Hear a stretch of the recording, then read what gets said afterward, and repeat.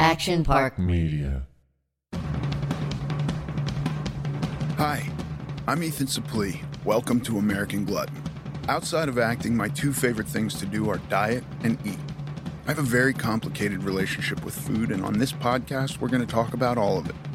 Food as entertainment, food as sport, food as fuel. I'll talk to experts and the average person, just like you and me. I hate to ask you to do anything, but if you're enjoying this show, please take a moment to like, subscribe, rate, review, all of the above on whatever app you're getting it from. Today on American Glutton, my guest is Sarah Hay. Sarah is both an accomplished actress and ballerina, and she is here to share her journey having dealt with body dysmorphia in her career. I'm excited to talk to her about how she overcame these obstacles and what she does in her daily life to continue to live a healthy life. You can find Sarah on Instagram at Sarah Hay Official. Sarah Hay, welcome to the American Glutton Podcast. Thank you for having me. Thank you so much for doing this.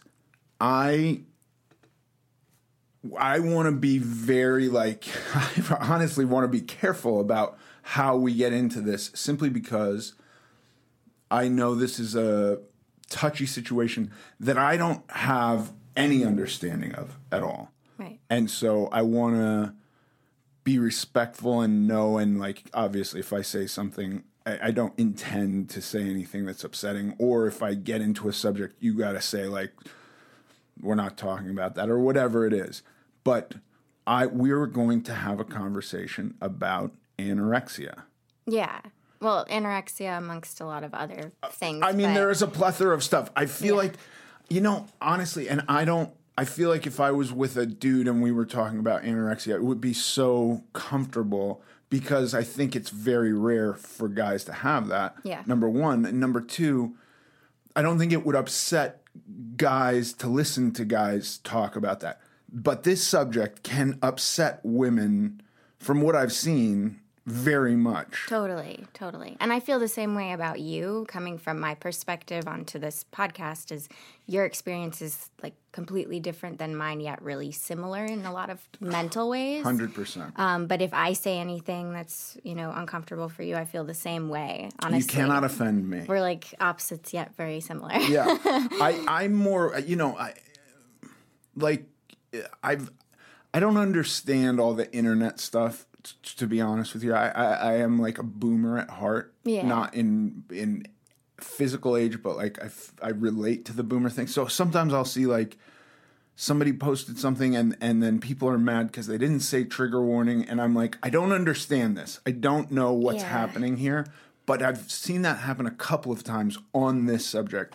So I just don't want to bum people out, and I don't know about it. So I'm very interested. Yeah, and I think it's super important to have open discussions, whether or not there's a trigger warning in front of it, because, telling my perspective is going to help somebody who's struggling from something similar, and also going to broaden people's education around subjects that they may not understand, and also perspectives, because what I've experienced, someone else who's listening to this podcast may have never even thought of, and yet find some kind of understanding and similarity in it and heal from it. So totally. I'm an open book. I'm let's just talk about everything that you want to talk about. Awesome. I'm so there, and I feel like I'm in my healing process far enough that I am just ready to speak on anything. Yeah, I think for me too, it took some time of having gotten to a place where I felt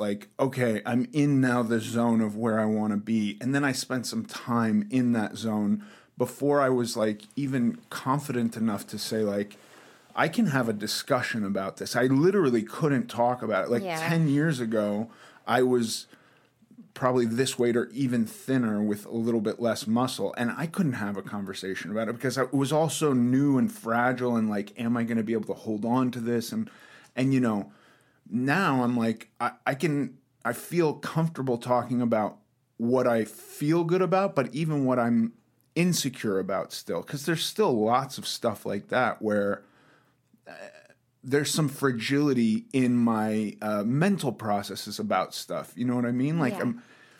I don't think you just get to a point where the switch is completely flipped and everything from the past is completely gone. You know? Unless you have some crazy enlightening experience where you're just reborn as something else. But I think when it also consumes like your whole life, when your focus is just your body and all of the things around it, it becomes so fragile of a subject that you can't even have a conversation because you're going to feel judged. You're going to repeat seeing yourself the way that you were, and it's terrifying. Yeah. Scary combo.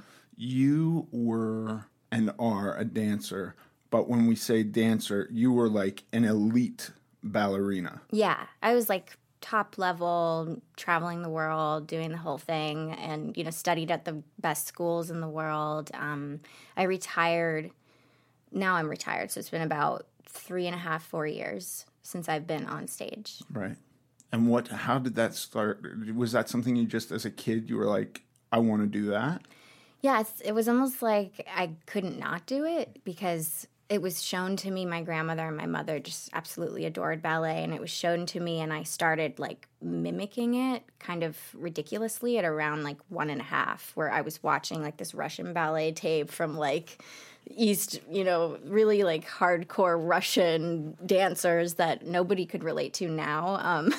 And I was copying their movements so precisely that my mom was just like, oh my God, we finally got one. Right. She's going to be the star. It's going to be everything I've dreamed of. And it kind of like just chose me. Yeah. And I loved it so, so much.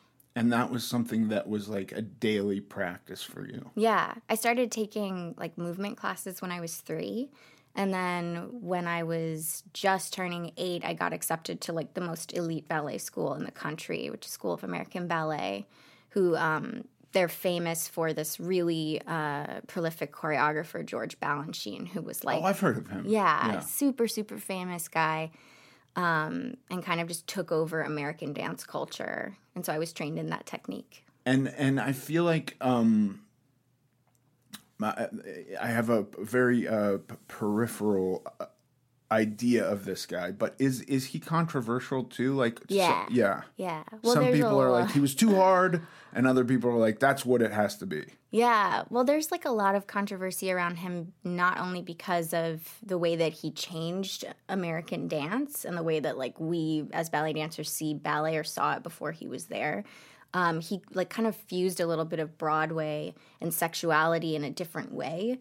It was like more music, like American music, Styles Gershwin and stuff like that. And then he also was famously in love with one of the dancers who was underage and very, very, very thin, and kind of started this whole American movement into anorexically thin ballet dancers, which was not a thing before he came to America. Was it a thing in other countries? Not really. No. If you look back at like stars of the Russian ballet, in the 1950s, it's like they're women. Yeah. They're strong. They have muscle definition. This is the thing that I don't understand. Like, it's an incredibly hard, physically difficult thing to do. Yeah.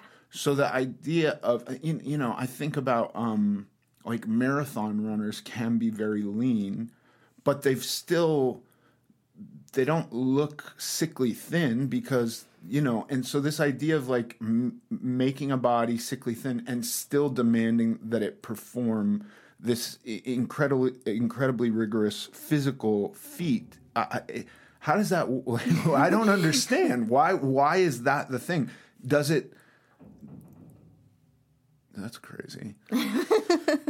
Someone's banging a drum. Yeah. Does it help facilitate anything to be that thin when doing ballet? So also like another balancing thing is women should be bird-like, fragile looking with like sloped shoulders and really, thin arms and thin legs, and things should be like sinewy and ribbony, and that was like just a look. But it's not really functional for anybody unless you're just born that way. And my body does not work for that art form. So, the whole reason that I ended up getting as sick as I got, which is actually not sick compared to a lot of people that I know, it was impossible for me because I am meant to be like a Marilyn Monroe. I'm meant to have boobs and an ass and curves, and like my body does not want to do what ballet wants me to do. So some people who find it a little easier to lose weight will, like I've seen people like portioning out things really specifically and being kind of obsessive about eating. And I've seen people who just don't eat at all. And you're like, everyone's kind of like, oh, is she going to eat something? Talking about the person. And then there's me who could not squeeze my body into that stereotype. So I was making my own method of diet and exercise that I thought was healthy and in fact nearly killed me. Right. Don't go anywhere. We'll be right back. Oh my God. Okay, Yeah. so when was the first time you were aware of like, I need my body to be smaller? Like, what was the first like, you know what I mean? What was the impetus behind that? It was told to me. Right. That was the first time that I really started to feel it. I mean, I was teased a little bit. You'd see me as a kid, and I felt like I was chubby. But if you look at me, I'm absolutely normal. I'm a normal kid. But, the other girls would kind of, snicker at me behind my back. And Is this in ballet or yeah, Okay. I was like 9 when this started happening because Right. it's so common in the ballet world to have this discussion about bodies constantly. We're like staring in the mirror all day. We're being scrutinized about little, different parts of our bodies constantly so that we all kind of look similar. And when you don't look like the other people, you start to get scrutinized. And so I was like, I think my first like weight conversation from a ballet teacher was when I was 13 or 14. Yeah. And I remember like, my mom went into the meeting. I wasn't invited. And so she had to give me the news that, after so many years of being told I was this prodigy and this incredible talent, that they're not sure they're going to move me up to the next level in ballet school because of my weight.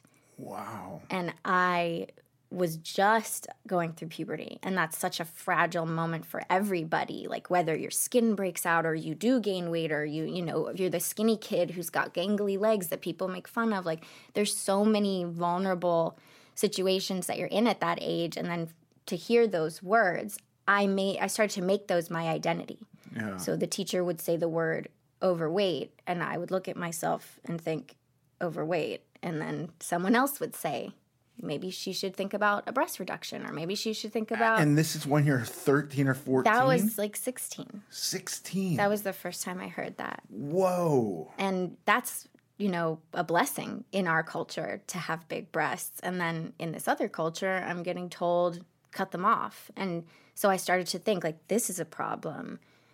These body parts, like certain things are a problem. And all of a sudden it was like, it honestly felt like I was wearing a coat of other people's words, and it was super heavy, and I just couldn't, like the depression started to set in so strong. And with depression and all of the things around just weight in general, it makes you want to eat. Yeah. And so I was suffering from depression from 13, and I was suffering from binge eating and starvation all at the same time, just based on what people were saying about me. Right. It's almost like this mania happens, and somehow that energy can allow you to hold on to withholding food. And then when the depression gets too heavy, it's just like you break. And I've experienced that. Obviously, it went in the opposite direction of yours, and I think the depression and eating to comfort myself won out. But I was never really trying. I was never involved in anything where it was like, here is what you have to fit. It was more of an abstract, just like there are normal people and you're not normal, and this idea of normal became so kind of nebulous that I was like, well, I'm never going to get that. But I cannot imagine if you have like people telling you this, but also like a thing that you're working towards every day that is almost requiring it. Well, I feel like you can relate in some ways because of the industry that you're in. It's like, you're acting in all of these fantastic things, and then you've got like the Brad Pitts of the world who, look a certain way, and I'm sure there's like a piece of you that was like Well, I wonder. The amazing thing about that is I had my own kind of area. Yeah, your niche. Yeah, where it was like, I'm never going to do that. So I'll just do this and be happy. Do you know what I mean? Like, totally. Was there I'm trying to think. I've been to the ballet a few times. The girls all generally look the same. Yeah. The hair is the same. The makeup's the same. The outfits are the same. So that actually seems like a harder industry to be in, simply because it's like, if you're not a fucking Stepford wife over here, right? Yeah. Like, at least I had my own little lane to carve. Right. And I think that's why I sort of fit into, I was a really good dancer, so I fit into this category of like soloist. And because I could look different than them if I was doing the solo. Right. But if I'm in the line of girls and we're all meant to look identical, I don't really fit in. It's like a Rockette being just a little too short. It doesn't work. So I started getting like good parts at certain moments in my career and ended up having a really fantastic solo career. But it's unforgiving when you're in that line of people. And even with that ability to have and be the soloist and not have to exactly fit in, you're still not eating. Yeah, still not eating. And also, there are so many other soloists and so many other people that looked the way that I wanted to look. So I was looking at them and trying to fit into their body type. Yeah. And that's kind of the sad thing about ballet, is that the uniformity kind of kills the individuality of the dancer, because every dancer is so different. It doesn't matter if you've had the exact same technique. Like, everyone has a different way of dancing to music. Everybody hears music differently, and this uniqueness is so special. And then they kind of want to kill it and make you look like everybody else when you're on that lower level. Right. But once you get out of the lower level, individuality is encouraged. Right. So I had to fit in to start somewhere. And that's where things were really, really complicated. Does it get confusing for you at times? It becomes so unbelievably hard for me to wrap my head around everything. But, like, when I think about the industry you come from and, like, modeling and how much emphasis there is being put on being really, really thin, and I think that's terrible. And, like, I don't even think it's attractive. Like, you look at the really top models and you go, like, some of them who can also do, like, Sports Illustrated or something, look healthy, and then some of them you're just like, that looks like a concentration camp or something. You know what I mean? No, totally. It's not womanly when it's like that, and some people are just naturally like that. Which, and so I don't want to shit on somebody who's me naturally neither. like that. But then I go, that now we have this swing to, like, body positivity and acceptance, and I go, like, I think that's correct. I think the first and most fundamental thing is figuring out how to care for yourself. Like, Absolutely. That's so desperately needed. And yet I think also, like, in America, where fast food lobby is dominant and subsidized food and all of this, there's an impetus to swerve so rapidly in directions that we go into, like, everybody should be obese now. And I'm like, I don't know that that's right either. You know what I mean? Like, why do we have to swing so far? Why does it have to be, like, concentration camp or obese? Yeah. That's I work with a trainer, and she talks about that a lot. Like, like, body positivity, but it doesn't mean, like, I'll eat what I want and I'll do what I want around my body. Like, your body you get one body. Yeah. And if you beat it up constantly, you're not going to have that body. You're going to die.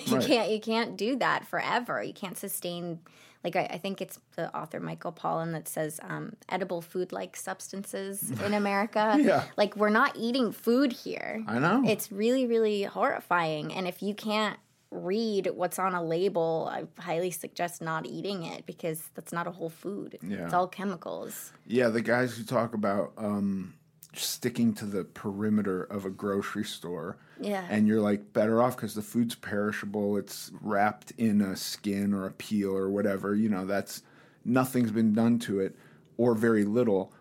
But then the majority of the food is inside the aisles, and it's like been so messed with that it does start to not become food anymore. Yeah, and that's not really giving you any nutrition. And I think like one big thing about my childhood was like growing up in a culture where microwaves and everything, you know, is just so normalized, and we have these lean cuisine dinners or whatever that I grew up on, and the food pyramid, which is now a hoax. Right. You know, all of these, we just didn't grow up with an education around why food is important to the body. In my opinion, I felt like it was just, okay, this is going to make you this way, this is going to make that way. But I didn't understand how important my actual vessel, my actual body was. And so I was eating no food allergy tests. I was eating mostly macaroni and cheese from microwave, you know, ovens and oven pizzas. And you're an athlete. And I'm an athlete. Right. So no nutrition, you know, barely drinking water. No thoughts about that at all because I was on my own, you know, dancing professionally. And then, you know, occasionally maybe a salad with the pizza, but like a Caesar salad, which is mostly just lettuce, right. you know, and just a ton of dressing. And that was like consistently my diet until I got an allergy test when I moved to LA, and I learned that I'm allergic to gluten and yeast and dairy. Right. So everything I was eating was also making me ill. Yeah. Which gave me horrible digestive problems, which I didn't have a problem with at the time because I thought, well, if I go to the bathroom more, I'll be skinnier. Yeah. Which is insane. Yeah. So at the height of your ballet career, like, are you still doing that? Because you were in an awesome television series too, Flesh and Bone. Yeah. Were you still not eating doing that? Well, that's kind of funny because I had never seen craft services before. Yeah. That was my first time acting. I was like in this ballet company in Germany. They don't have craft services behind the scenes at the ballet? No. What are they doing? If anything, they're pulling the food away from everybody. Right. But I auditioned for this TV show while I was dancing, and I was so depressed and I was crying every single morning. My boyfriend literally had to like shove me out of the bed to go to work because I was just like miserable about my life and my body. And I got a phone call from like Tarantino's producer, and randomly, would you be interested to audition for a TV show? And I'm thinking like anything to escape the misery that I'm in right now. Right. Let's just do it. See what happens. Flew to New York for a network test, had never auditioned or never done anything in acting before besides, like, I was dancing in the background of Black Swan behind Natalie Portman. But, yeah, I booked it, Right. the lead on a TV show, and I got to filming it, and I was so beyond excited about my life change. And then all of a sudden, I'm on, like, a $50 million TV show where there's just a display of food in front of me every single day with bagels and, you know, everything, tacos and all kinds of food that I hadn't seen in so long living in Germany when I was dancing. And I just went nuts. I like in between every take, I was like, well, I'm not dancing right now. I can eat that. I'm not dancing. I'll just have a gummy bear. I'll just do this. Da, da, da. And by the end of it, they were telling me I was too fat. Really? So I just couldn't escape it. Yeah. They put me on a juice diet. The TV show did. Yeah. Yes, yeah. That was a few years ago. I don't know that they're allowed to do that now, are they? I don't know, but because I had started the audition process at 103 pounds, I worked my way probably up to like 112 during the show. They just, for consistency, Right. They were saying like, you're just putting on weight. The showrunner especially was saying that. And then they just, and I don't really care about talking about them anymore, but they just kind of said like, you got to stop. Yeah. You got to stop eating. And they also said that to another girl who was one of the leads on the show. And so we ended up like getting on juice diets together and wanting to die the whole time because we were shooting 14-hour days and trying to dance. And, you know, first time on TV as the lead in a show, just like a little bit of pressure. Yeah. It is a really hard job to diet at. You get there in the morning and there's a truck making food, and then there's craft services all day, and then they serve like a mid-meal snack, which could be a meal, and then there's a lunch, and then there's more craft services, and then there's a mid-afternoon snack. Second dinner. Second meal. I was like, yeah. I am so for this. Second dinner at 2 a.m. Like, this is great. Yeah. I didn't think at the time, like, I'm changing my diet so drastically that I'm probably going to put on weight. I was just like, oh my God, finally, like, they're letting me eat. you know, it's so exciting. I don't know how that system came about. I think for the grips or electricians who are like carrying stuff all day, they probably need to eat like that. I certainly never needed to eat like that, and it was not good for me. But I can't imagine doing that and being told at 112 pounds that you have to lose weight. That's wild. Yeah. And I've gained, like, since then, I've gained probably like 15 pounds. Yeah. Which is, it's wild because when I was that weight, I thought I was heavy. And now I look at myself and I know how lucky I am and how, like, average my body type is for a woman and how many people wish they could look like me. And I spent my whole life saying, I wish I wasn't me. Is that transition, was that a hard transition to make? And what did you do exactly to make that transition? Well, therapy is one thing. I did a lot of microdosing. Okay. I've been doing that because I have done prescription stuff for ADD and this and that, and I find that it's super toxic. But I've tried microdosing a lot for depression, and that's been super helpful. You know, I feel like it's been enough time that I've stopped dancing that I can look back and I'm like, oh, I see you, but you're not who I am anymore. We're different people now, and I almost have to, like, apologize to that person because I almost killed them. Yeah. You know, it's like when you talk to your, like, inner child, or you talk to the younger version of yourself, or you look back at pictures and you have that nostalgic feeling. I look back and all I want to do is apologize because I was so mean to myself. Yeah, I have a weird thing where when I try to assume my perspective from years ago, and I had to go way back, like, you know, to when I was using drugs and really eating whatever I wanted. That's 20 years ago or more, a little bit more. I feel like I was in such a fog. There was the majority of thoughts that I remember were just self-deprecating and mean, and I hated myself. Yeah. And so when I look back, I would love to apologize to that person too, but I can't even relate, you know, because it's gotten much better. And so now when I have these self-deprecating thoughts, I'm like, what's happening? Where's that coming from? Is there some external thing that's happening right now that's causing that? Because, again, it doesn't turn off. It's not just gone. But it gets better. Yeah, and I think they say that it takes 2 weeks to change a habit or break a habit or try something new and acclimate it into your life. And so I actually started dating somebody who, when I would say, oh, I feel fat or I look fat, would go, hey, first of all, you're not fat. Second, could you be a little nicer to yourself? And I was like, what? Right. What do you mean nicer? I had no idea that I was being mean. I had just developed this language that I would speak to myself, and I didn't see the consequences of it at all. But I was actually just poisoning myself with self-hatred, constantly, and I needed someone else to point it out to me for me to actually acclimate that into my life. So similarly with, like, letting go of ego or, you know, some broader concept, it's like when I find myself in those moments of being really mean to myself, I stop and I'm like, okay, I just said something really mean to myself. I'm going to reverse that and not be mean to myself. Everything's fine.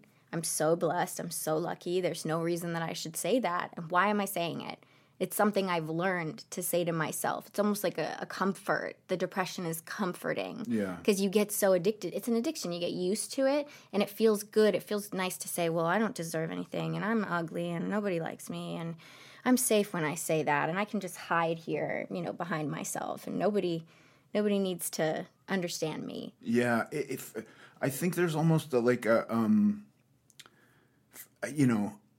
fear that I have of, and not even just a fear, but there's something about releasing into I can't do whatever I'm trying to do.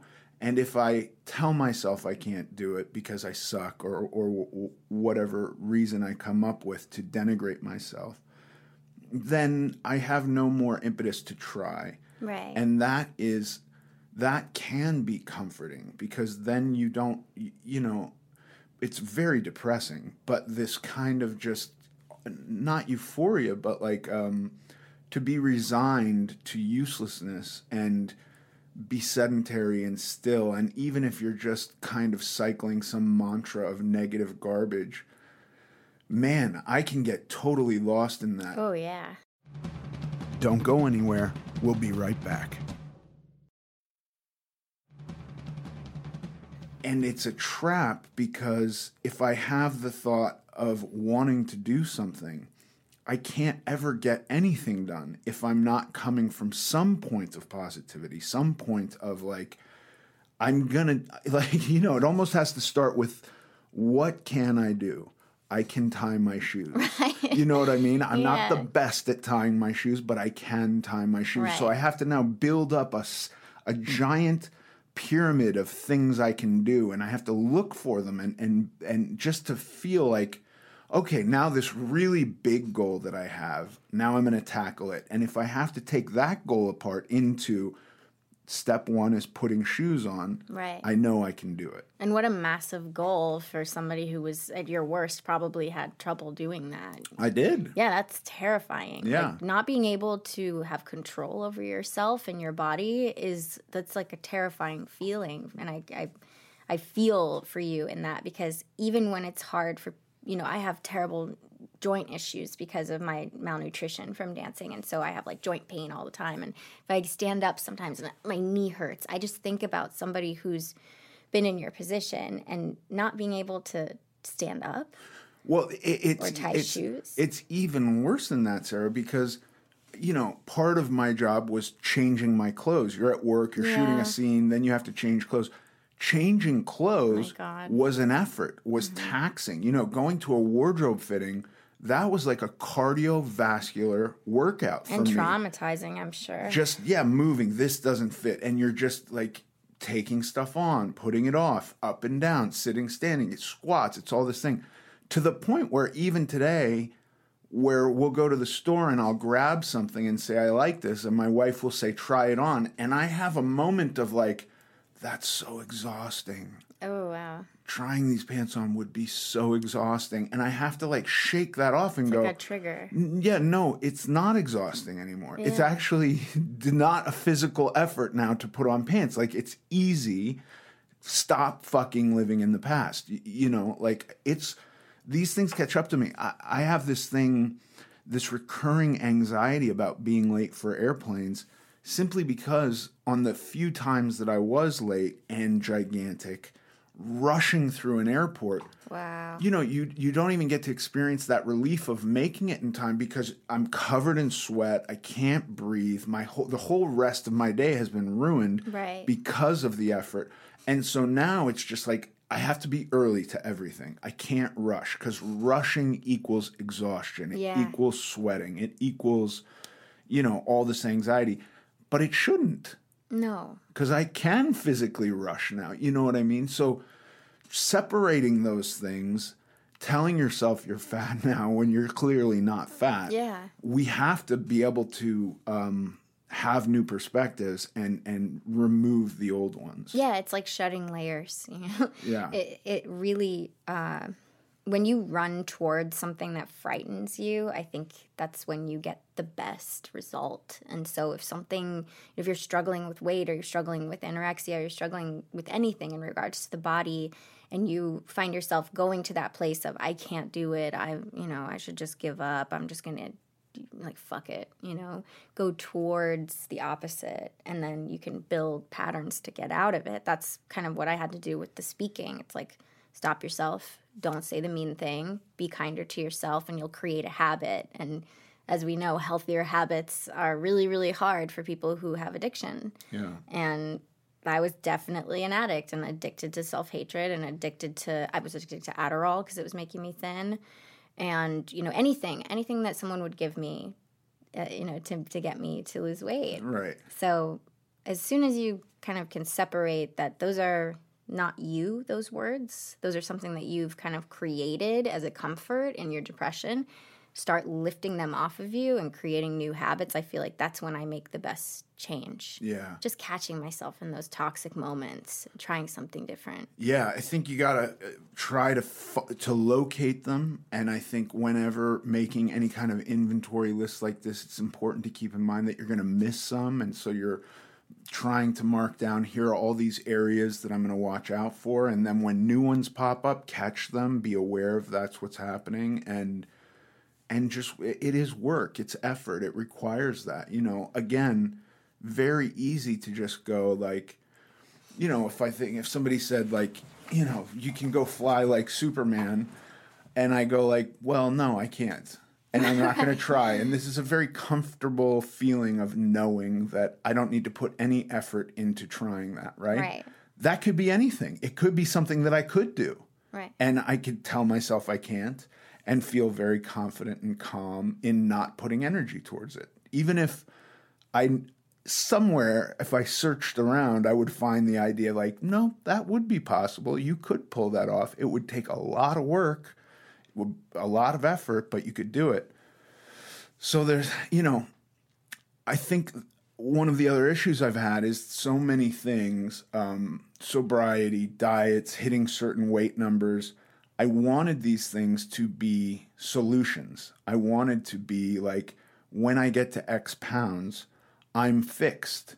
Right. And that doesn't happen either. Yeah. It becomes kind of like a life of work, a practice. Right. And I think that's something in a broader concept is with everything in life. Like you don't know everything. Nobody knows everything. And so we're infinitely learning and growing. And a lot of people get like kind of settled into one way.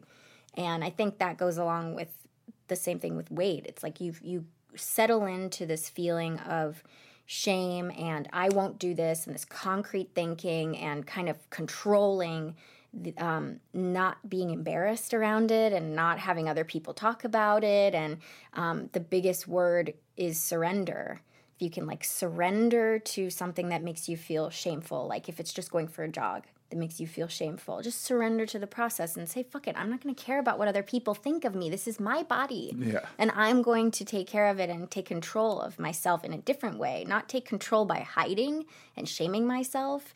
Like there's a broader perspective than the little controls that we hold around that stuff. And going back to what you were saying about costumes and trying on wardrobe, I had similar problems, which is so wild because you were having trouble with the physical of it, and I was having trouble really badly mentally because in ballet, they almost never make new costumes.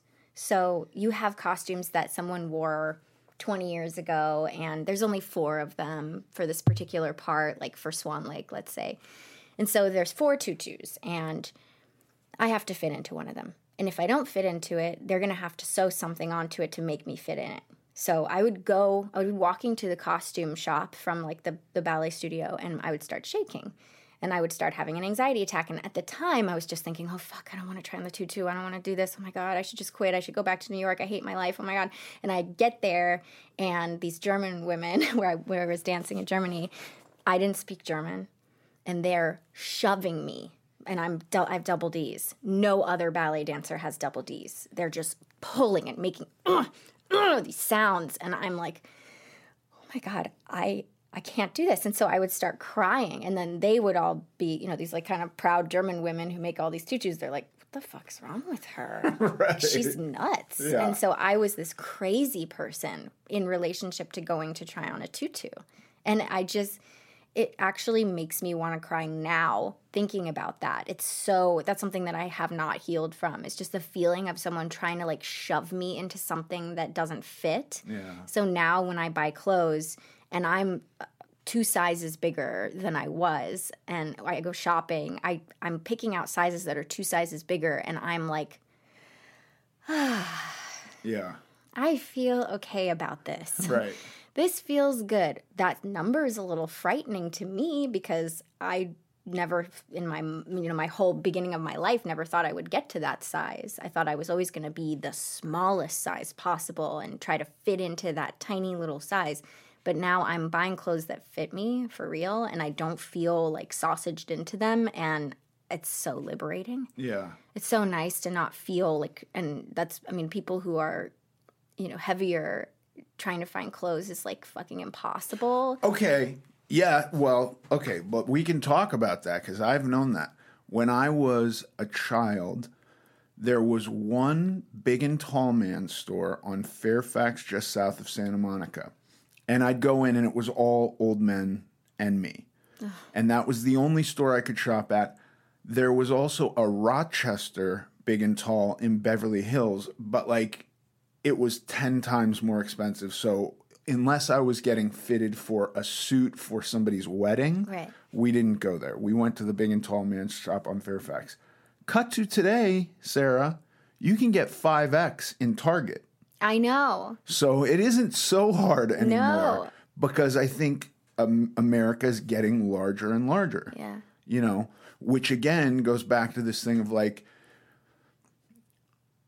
I don't want people to feel shame, but at the same time, if anybody's out there with the urge to make a change in their body, I want to cheerlead for them. Yeah. You know what I mean? Yeah, and I think the conversation, similarly to like those sizes going up in Target, the ballet world has kind of turned a new corner as well, which is super exciting for me. To see like more normal weight women on stage. Do they have? It's is that starting happening? to happen. I missed that kind of wave of it because when I was talking about this 10 years ago, ballet dancers would comment on things that I said and would say things to me like, "Well, you're just fat, so that's why you're mad. Yeah, you're just fat." Right. So of course she's saying it. It's like, no, actually, like I'm suffering from something. We're all anorexic Yeah. and we're pulling it off, and Yeah. you're failing at that. And I felt super attacked, but I was also kind of like, well, fuck you. I'm going to keep talking about it. And now people are coming forward saying, oh, well, my teacher assaulted me. Or, oh, someone told me I was fat and then I was throwing up and I'm starting to hear these stories and I'm like, finally, people are talking about this. It's such a culture of, ballet dancers are so replaceable because everybody wants it and there's only a finite amount of positions. Yeah. So if you speak up, you can get eliminated. I just think, I don't see how it's conducive. I understand that if you're actually fat, because I don't believe you were ever fat. Never. But if you're No. actually fat, I could see that could be hard to do ballet moves. Like a pirouette would be difficult or whatever. Some leap where your legs go in opposite directions. Like a split in the air. Split in the Yeah. air. So that might be difficult. First of all, you got to be incredibly athletic. But I also then go, doesn't it become difficult too if you're undernourished? Yeah, and you can see it in people. Like people are sluggish, Right? And then you can feel their heavy breathing. Or I've known girls who have had to have their whole front teeth replaced from throwing up. Jesus. You have to take time off because you fucked yourself up. Yeah. But I've seen girls who are bones sticking out.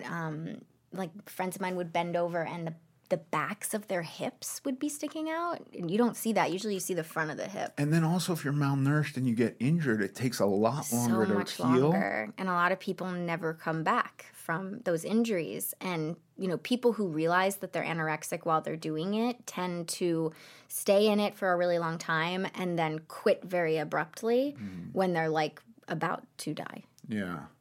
Oh. Well, I'm glad that this is not a big problem with death amongst ballerinas. Yeah, there's only been like 2 right. ever, which is still too many. Yeah, so it's it seems like it would be nice to see,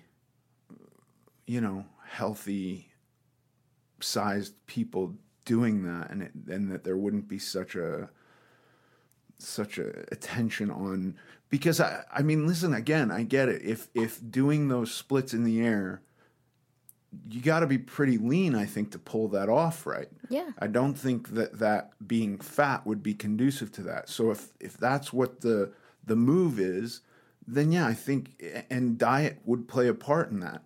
But if you're just going like, I want to push it to the extreme because some guy Balanchine had it in his aesthetic was women should be slight and wayfish, then I go like, well, why do we all have to share his aesthetic? You know? Right. It's like this kind of godlike figure. And all the ballet directors, there's hundreds of ballet companies, but the ones that I've experienced, the directors, or just ballet teachers that work at those companies, like they all kind of feel the same way.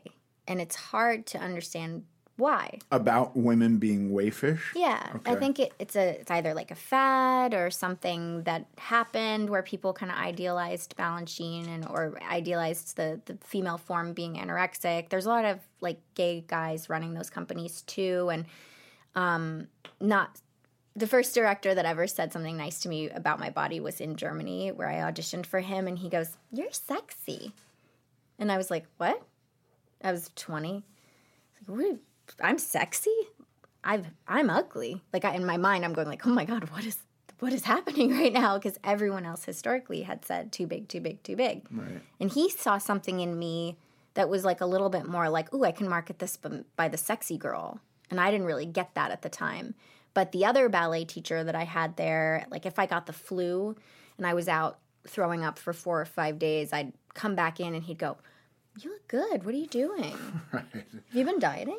What have you been up to?" I'm like, "Oh, yeah, I've just been watching my weight. Yeah. Just throwing up." Like, it's wild how they're so brainwashed into that aesthetic as well that you start to kind of, like, I look at a dancer on stage and I don't really care what their body looks like. I'm looking for, like, exceptional talent. Yeah. So if I ran a ballet company, I feel like I would want to see people that are fit. Like, it is harder to do it when you're overweight. I've seen some really exceptional dancers that are overweight as well who don't get at all. They don't get the time of day at all in this country. Yeah. It's like a shame. Is there a country that likes them? I feel like it's not necessarily a country. It's more just like you could be a modern dancer. Right. You could do contemporary dance. You could try some other type of dance, but you'll never do this. Right. Ballet is for skinny girls, not for you. Yeah. And that's just gross to me. Yeah. Again, I don't want to shit on skinny people because there are some skinny people who are just skinny, who aren't starving themselves to be skinny. And so I go like, okay, there's got to be a place for them. But it does make me feel like there's something off when the aesthetic is for something. And, maybe I just don't share the aesthetic. It's not my aesthetic. I look at girls and I'm more attracted and think that looks better when it's not that starving look. And so I would love to see ballet dancers who looked athletic. And sexy, because a lot of it is sexy. There's like a lot of sexual content in ballet, and it's not so, even though it's like this prehistoric art form, it's got a lot of risque qualities to it, and you're practically naked on stage. So, I would go to performances and watch the company that I was in, and some really anorexically thin girl would come on, and an audience member next to me would go, "Oh my God, is she okay?" Like people are like gasping at seeing this girl, while meanwhile she's getting told, "Oh, you look great," from the dance culture. But from the outside culture, it's frightening. Yeah. Like just for your average person. But I feel like when I was younger and when I was kind of taking in all of these, like, you're too overweight to do ballet, like fix your body, change this, change that, I was also getting introduced to boys. And so boys were telling me, "Oh my God, I love you." And ballet was telling me, "We don't like you anymore." So I was going towards the boys and kind of being like, I don't know if I like ballet anymore. These boys are making me feel really happy. And then started to base too much of my, self-love on what other people in that category had to say. So there's this like big ego in that world where I could like, I'll get the guy, I'll win the guy, he'll like me because I have big boobs or this or that. And then this low self-esteem combination. So like society versus ballet, they're totally opposite when it comes to aesthetics. Like, you Yeah. look at Kim Kardashian and all of these women who are popularizing curves. Like, I'm not a huge fan of them in general, but I think at least, like, they've kind of brought back, like, what... Yeah, in but certain then ways. we have like this whole thing of girls getting implants. Oh, my God, now, yeah. Which, like, again, I think there's probably something to, you know, just some natural animal tendency to want to be attractive to the other sex, or even to your own sex if that's your preference. But, like, you know, like, by the way, you look at gay dudes, like, you go to a gym where it's all gay dudes, they all look fucking great. Yeah. You know? Yeah. And so it's like... It's a culture. It's a culture. Yeah, you drive up and down Santa Monica Boulevard, the dudes with their shirts off, it's like a lot of abs, you know? And so I think that that's a perfectly natural thing to do, to want to be attractive or to attract the sex that you're interested in. Yeah. And then it gets into this weird thing where we have the media dictating what is meant to be attractive. And so we had this whole long history for, I don't know what happened. I'd love to talk to some kind of, you know, cultural anthropologist about this and say, like, why did we go heavy into, like, ultra thin, right? Why did fashion and the media go really thin is the look, and now super gigantic curves is the look? Yeah, the extremes are pretty wild. The swings are radical, you know? Like, Yeah. I think in my lifetime, it was like Karen Carpenter and Twiggy to Jessica Rabbit, like, literally, you know? Yeah, and I think it has to do with muses, because whatever's, like, culturally relevant kind of becomes popularized. So, like, in the 70s, you got the certain fashion, and there's the fashion icon, and then we're all going to look like her.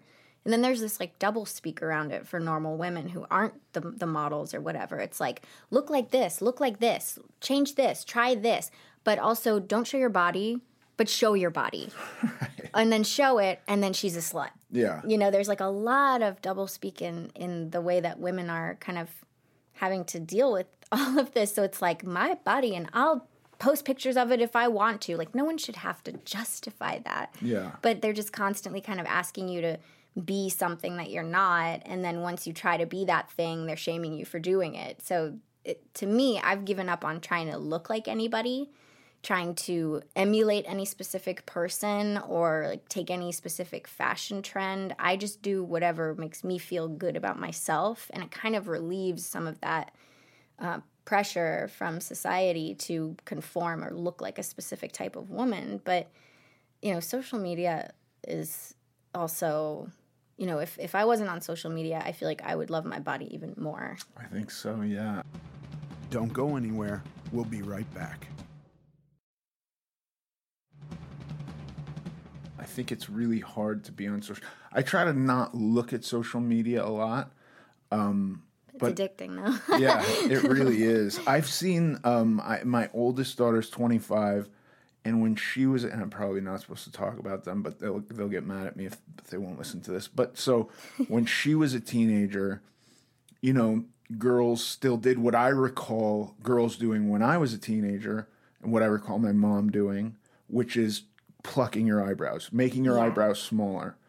And now my youngest is 14, and now it's almost, and I've never seen her do this, but I wouldn't be shocked if she was, combing your eyebrows to make them bigger. Mm-hmm. And they're definitely employing some kind of darkening agent to make the eyebrows darker. Oh, yeah. And I just go, like, this is a radical shift. And I think this also might come from Kim Kardashian. Yeah, I don't know. But that isn't, and again, it comes into society going, like, this is what we've determined is attractive. Do it. Yeah. This Do is it what, or this is what you die. have to do. Yeah. And I think that for me, the better place is to just try to separate. I'm no longer trying to be attractive. Well, I never felt like I was attractive to women. So that has never been a thing. Now it's like, what goal can I set for myself? There really isn't any desire to attract a sexual partner because I'm married. Yeah. So it's like, how can I be attractive to my wife? These are thoughts I have. Or to yourself. Or to myself, yeah. What do I want? Like, what's a physical attribute that I thought was never going to be possible that I could have now? But I think it's impossible to escape some kind of a base animal instinct to be aesthetically pleasing to other people. Yeah, when you broaden that out, you look at other cultures where it's very, very attractive to have a huge metal plate in your mouth that makes your jaw stick out much further, or, rings around your neck, and as many as you can get to make your neck as long as possible. Like, that exists everywhere. Yeah. It's just, we just so happen to be in an environment where it's so accessible via internet to change so quickly everything that you want to change, but I don't think it's ever going to go away. It's just, do you want to participate in being an army of everybody else, or do you want to participate in your individuality? Yeah. And I find it much sexier and much more interesting when people are unique than when they're trying to be something else or trying to be someone else. Because most of the time, just my personal preference, if somebody's natural, I'm just like, very happy to see all of their, quote, imperfections and differences and things that make them who they are. Like, I find that attractive. Totally.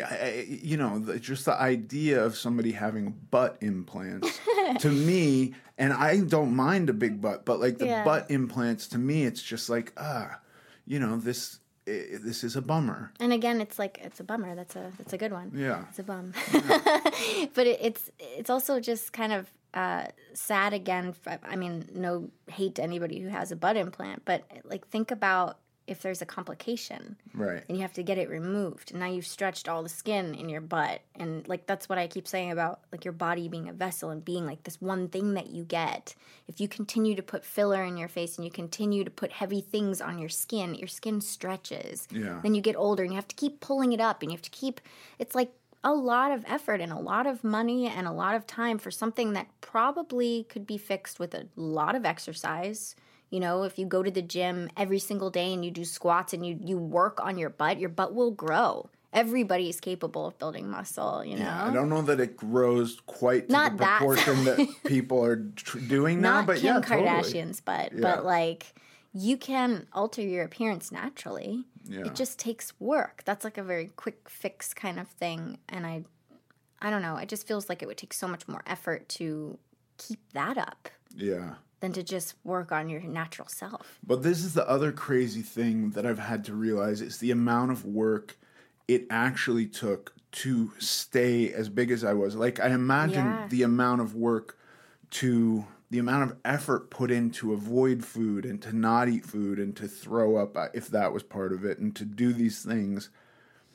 It's actually more than it takes. It's just kind of changing habits, like you talked about. Once the habits are different, it's no more work to eat in a way that's conducive to the size you want to be. Yeah, I totally agree. And also, it becomes such a self identification, like that diet, that needing to stay a specific weight became my identity. Yeah. So whatever would work, I would continue doing that. But the effects of what I was doing to myself were destroying my insides. So, wake up, have a tiny little piece of toast or something, and then I go and I dance 8 hours, and I drink 1 glass of water in 8 hours, sweating my ass off, dancing, go home, binge eat, smoke some weed or something, like anything to just relax, relieve myself.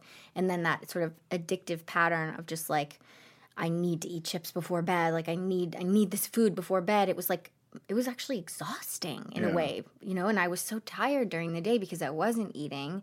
So I was in a bad mood. People, I had problems with irritability and kind of like attitude because I was fucking hungry and angry, Yeah. Yeah, it really affected my mood. And now that I've kind of stepped away from that pattern, I cannot believe that I was ever doing it. I went to the doctor when I got here. I go to this integrative doctor. His name's Dr. Sadeghi. I know him. He was on my show. Oh, really? Yeah, I did an episode with him. He's awesome. Oh, God, he's awesome. Yeah. By the way, I went into it with a little bit of like, this guy is a quack. I was a little bit worried about that, and then I loved him so much. I actually was like, I wish I had an issue that I could go see him because I loved him. Yeah, he was a life changer for me because, you know, not every person goes and gets an extensive blood panel to try to figure out why they feel ill. Right. They just live ill because that's kind of what's normalized in our cultures. Like, I've got aches and pains, and you watch a TV commercial for 100 different drugs that are, you know, everything's just kind of thrown at you with quick fixes. And his was like, all right, let's look at your blood and figure out, you know, what's actually going on here. And he was, right before I went to see him, I went to a chiropractor. And they did that muscle test where they like push on your arms. And my left arm kept falling down completely. And he was writing things down and looked concerned. And I was like, what is that? And he goes, well, something's wrong with your nutrition. This is a chiropractor telling me this. And I was like, yeah, fuck you. What do you know about my nutrition? Right. Like, I'm fine. And he's like, I would just be careful. I feel like you're probably going to gain about 5 pounds a year if you don't stop doing whatever you're doing. And also, you're going to die. Right. And I was like, fuck this guy. Fuck this practice. How dare he say that I'm going to die? And, you know, I was so distraught. And then I got to Dr. Sadeghi through a friend, and who's now my boyfriend. And Dr. Sadeghi looked at my blood work, and he was like, you're going to die. Not so bluntly, but he was like, whatever has been going on is killing you. My cholesterol was like a collective 79. Ooh. Like so low. And my blood was inflamed, which is like precursors to cancer, all kinds of precancerous blood work. And my hormones were out of whack completely, infertile. You know, hearing all of that was like a punch in the face. And I think like anyone who's going through these weight things, when you go to the doctor, it's like, it's terrifying. Yeah. You don't want them to tell you what's happening because you know you're going to have to change. And that is something that, you know, you're training yourself not to deal with. Right. So when you do take the leap and you go to the doctor and you hear those things, it's like, feels like your life is over. But having a doctor like that gives you a protocol of what to do and how to change it is so relieving, you know. And we went through all the vitamin deficiencies. You know, I was coming up, my blood work was coming up in ways that I never thought I could actually be that ill. Like, I really didn't think so. And I had like dormant diseases that were actually coming out, and I had thyroid dysregulation, and I would never know if I didn't go try a doctor. But you know, after years of working with him, I went back to see him. It was like the first time I went back to see him was 6 months later. And he looked at my chart and he was like, oh my God, you are the best case I've ever had. Wow. Like, you snapped out of it. You're healthy. Yeah. After 6 months of seeing a doctor like that. So it is possible. It's not impossible. Like, you feel like you're at your lowest, and if you go and you try something like going to a doctor, it's frightening. But once you do what they say and you try really hard, you can actually make improvements. And I was completely shocked to find that I had normal cholesterol, that I was fertile. I was like, all my hormones were back in balance, and I was not gaining weight anymore because I had started to kind of bloat up when I stopped dancing. Yeah. It kind of capped at 30 pounds. It's amazing. I want to ask you about the 30 pounds. Were you concerned with that when that was happening? Like, is this, because like now when I've been losing weight for a long time, when I gain weight, it freaks me out. Yeah. Was that a hard thing for you to wrap your head around, or did you have a number, or were you just going like, I'm going to be like, what was it? It was, I think, kind of a blessing that ballet was the reason that I was ill. Yeah. And I hate that because I loved ballet so much. But that was the reasoning around all of the weight stuff. So when I stopped dancing and I started putting on a little weight, I met my boyfriend, and I started to feel okay with it, you know, and he was accepting of it. And though I don't look at all like I did then, I was able to kind of be free about it. So not as much in that kind of like, I still feel sometimes when I look in the mirror, I'm like, oh, man, like I've changed. My body's really different. And my friends around me, like I have one of my best friends here, she's 36 and she'll say, oh God, I feel so this, I feel that. And I'm like, stop saying that. Right. Because you don't understand. Like you don't understand what I've been through and you can't say that in front of me. And I don't say it like that, but I say like, let's be nicer to ourselves. Let's not do that. Yeah. You know, you're gorgeous. You should just be happy and grateful for what you have. And I try to like teach that because I know that I could so easily, and in my darkest hours when I do really dislike myself, I could say, and I'm fat, you know? Right. So I'm trying to just reprogram, change whatever wiring is going on in there and just have a whole new perspective on who I am as a non-dancer. Because my whole identity has been the ballerina. I was introduced on the show as a ballerina. So I am Sarah and not necessarily just a ballerina. Yeah, totally. Just like I'm not just my body. Yeah, I've talked to some people who are like very rah-rah, I'm tough, and I excel with adversity. Like, I need somebody to say, fuck you, you can't do it, so that I can then do it. And I go like, that's cool. Okay. I can fully understand where you're coming from. I personally respond better to positive reinforcement and positive criticism. And like, and I hope that's, you know, for the kids out there who were like you and like me, who were told at a young age that they were fat or overweight, and it was crippling. Yeah. That there could be some alternative that we could discover or encourage parents to, rather than say, you're fat, I'm going to restrict your food, try to get them to go outside. Or, you know, and I say this having kids and knowing that it can be really exhausting, and you can go down the list of what you try, and then at the end of the day, throw your hands up and go, nothing's working. And I understand that. I just also think like getting a person to the point where they hate themselves doesn't help.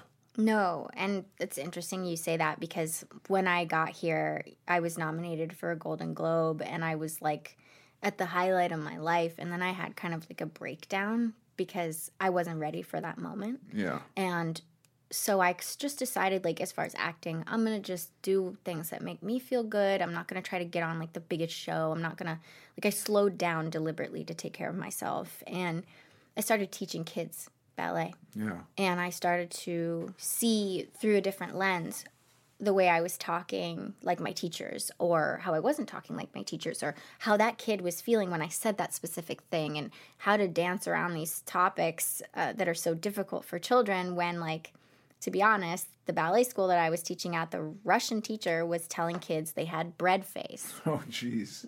And I was like, I can't work here. Yeah. I can't do this. But instead of, like, running from it, I decided to try to incite some change in it. And I started to just adopt this, like, positive dance language where it's not like you're doing it wrong. I was encouraging them to make mistakes and encouraging them to, like, you never are allowed to fall down in ballet. Right. Fall down. Because if you risk and you do, like, a big move and you fall down, like, you'll know you have to pull it back a little bit, but you will have done this incredible thing. Yeah. So, you know, you don't have to just be wrong, and mean. And, you know, I've had teachers say things to me like asking me if I'm slow because I can't pick up choreography, but I was actually having a really hard day, you know, or saying that you're too big or this or that, or I was a big girl too. I understand what you're going through. Right. What? You know, like I wasn't even thinking about it, and now it's all I'm thinking about. So the way that I approach kids and even adults, like I teach here in LA on Sundays, and I teach women in their like 80s. Oh, wow. So I'm doing like a whole positive outlook to ballet where you can look however you want. It's for yourself. It's not for anyone else. And if it makes you happy to move like that, just do it. Yeah. You know? And of course, if they're children, I'm going to help facilitate the right technique and the right lines and the right things to make them succeed. But I'm not going to just have a little favorite that I always use in the classroom. I'm using every single kid in the room so that everybody feels accepted no matter what level they're on.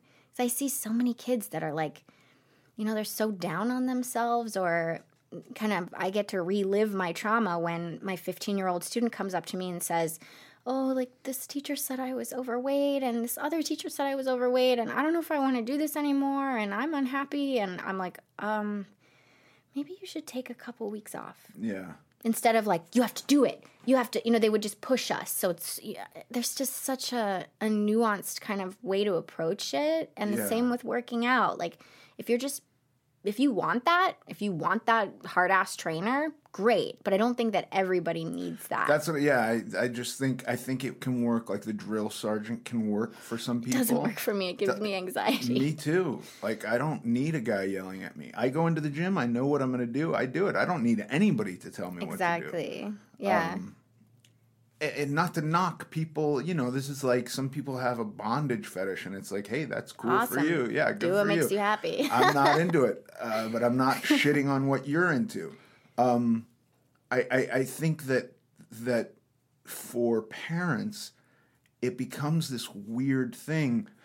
I wanted so desperately not to ever talk to my kids about food and have it be this like thing where they could eat what they wanted to eat and we would provide healthy food for them.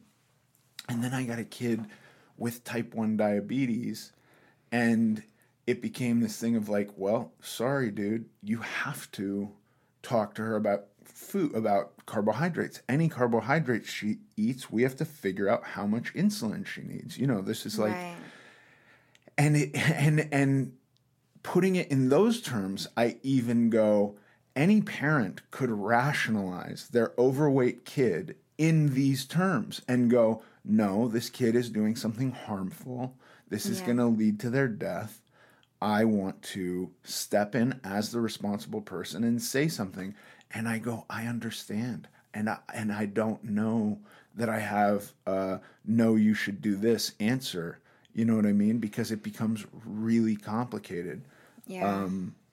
But I do think that I respond better to positive criticism, and so I'm rooting for more parents to do that and for more kids to experience that. You know what I mean? Because I think you do have cases like you and I who had some negative criticism and then it fucking haunted us. Yeah, it sticks with you, and it might it's a quick fix thing again. It's like take the time. If you're going to have kids, take the time to nurture them in a way where they feel body positive, or you don't use words fat and harmful things that will create tension in a child. Take the time. If you're willing to take the time to have a child, have those really conscious conversations with them and be gentle about things, because everything, in those stages of life, we are absorbing everything. We're learning how to talk. We're mimicking our parents. We're everything they're doing. And similarly with my mother, who I love you, Mom. She would lament about how she looks. Yeah. A lot. And still does. And I see her and I think, I hope I look like that when I'm her age. She's in her 70s. She looks fantastic. And she's still in that talk. And my sister's in that talk too of, I weighed this much in college. I want to weigh that. And that's super common among mothers of women my age group who have just been in that like boomer mindset of I have to look like this or else a man won't want me or this or that. And if we were able to have those conversations when I was young and, say to her like, hey, you're not fat. And she could say to me, well, the teacher said you're fat, but you're not fat. Right. Like if we had more healthy discussion around it, I think we both would have healed from it. It's just like, how close are you willing to get with your children? How vulnerable are you willing to go with them to create, a better mindset for them when they're in such formative years? Yeah. And then if the kids are really young and it's like they're going to have no way to process this at all, the parents are the ones providing food for the most part. I think kids probably eat at school too. I don't know. I don't actually know how food at school works. So other than that, for the majority of the food is being provided by the parents.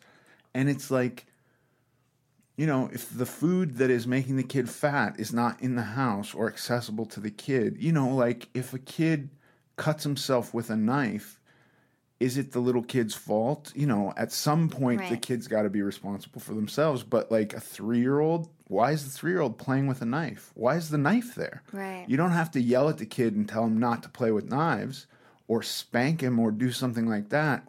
Just get the fucking knife out of there. Or also teach them what the knife is. Right. Like I have a friend who has a 2-year-old that uses a real steak knife and doesn't cut himself because Right. they've let him pick it up and kind of test and understand what it is. Yeah, I remember so little in PE that was about like how protein works. PE makes me like shiver. Right. For me, PE was like, go walk around the field. You know what I mean? You're not going to play sports. Go walk. But there was no, I remember hearing about the food pyramid, but not like, here's what a carbohydrate does. You know, it can be like rocket fuel or it turns into sugar and it stores here. And Yeah, like, none of that. I didn't hear any of that. And Just like this is what it is. You eat this and this and this, and that's a good diet. Yeah. But what is it doing for you? how physically educated are we getting in school? Not at all. You know, what is this? I know how to run around a track. Like, that's crap. Also, like what they were feeding us in school back. I don't know what they do now.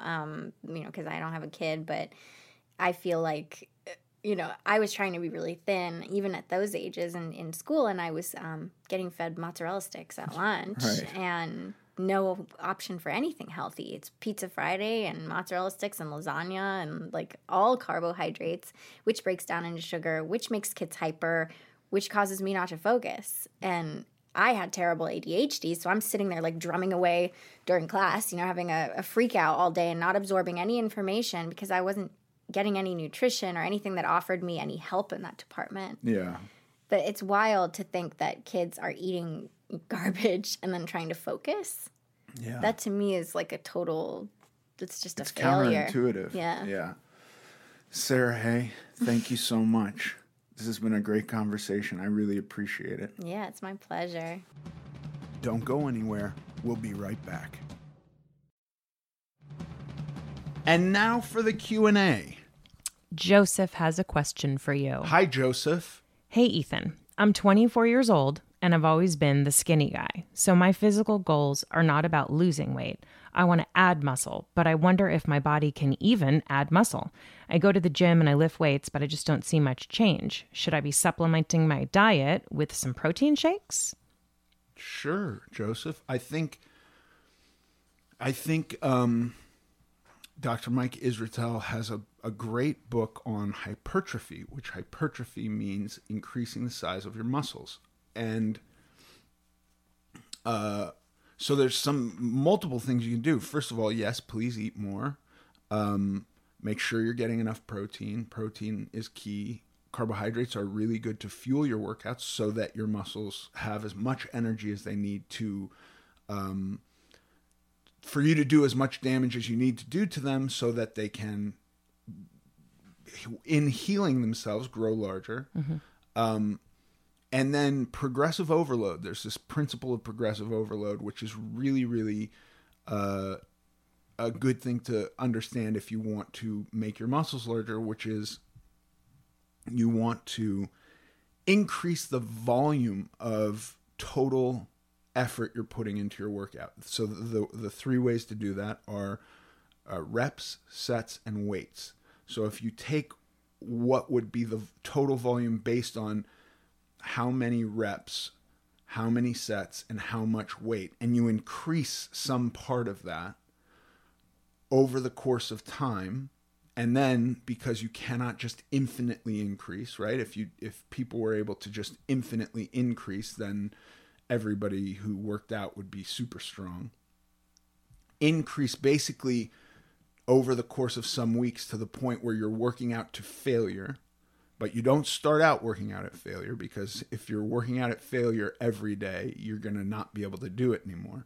So over the course of some time, and you get to failure, and then you allow your body to recuperate from that, the stress that you've put on the muscles over a short period of time, while staying active. You don't have to be sedentary. And then you repeat that cycle.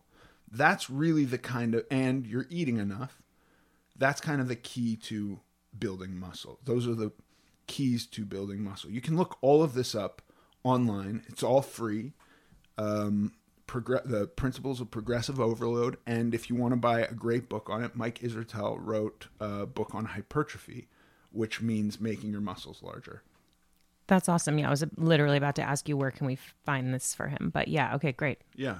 Love it. That's my answer. Can everybody build muscle? There could be structural anomalies within a human body that would limit their ability to put on muscle. Barring that, yes, everybody should be able to. But I don't know, like, if you have to get like some blood work done or see a doctor, then you got to do that. But if you're a very healthy guy who's just thin, you should be able to put on muscle. Love it. Yeah. Great. If you have a question that you'd like answered on this podcast, please email it to us at americanglutton.net. Thanks for listening to this episode of American Glutton. I'm Ethan Suplee, and as always, joined by my chaperone, Paige Dorian. Follow us on Instagram at American Glutton Podcast. Sincerely.